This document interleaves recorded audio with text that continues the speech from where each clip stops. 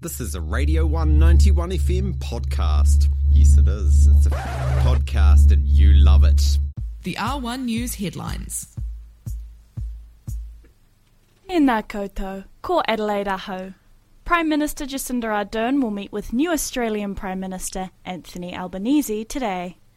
Ardern is in Sydney for one day, following her trade tour of the United States for her first formal meeting with her Australian counterpart. She is set to discuss New Zealanders' rights in Australia, China's activities in the Pacific, and the controversial 501 deportation program.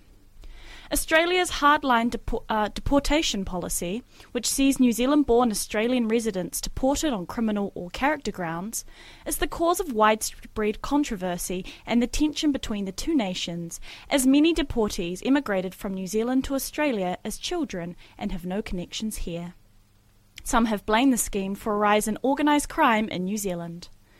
Albanese's Labour government is set to make some changes to the policy, but not to the extent the New Zealand government has indicated it wants.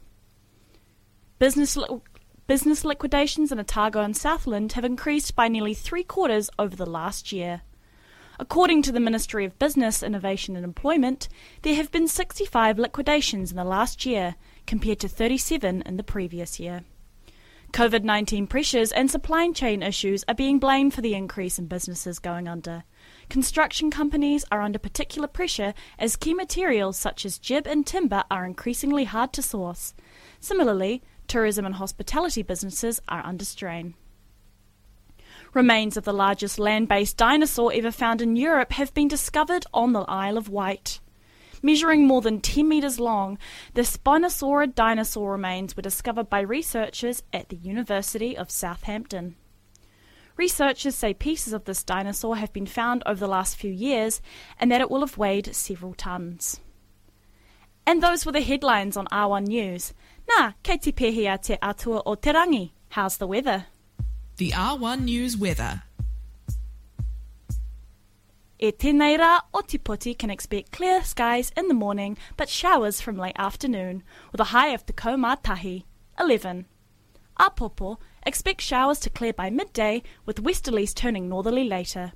A strong wind watch is in place from 7 p.m. tonight until 2 a.m. tomorrow. For more information, go to Met Service.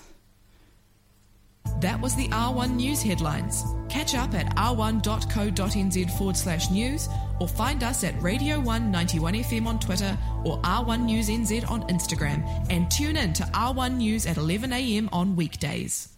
That was a fucking Radio 1 podcast, mate. There's heaps more at r1.co.nz.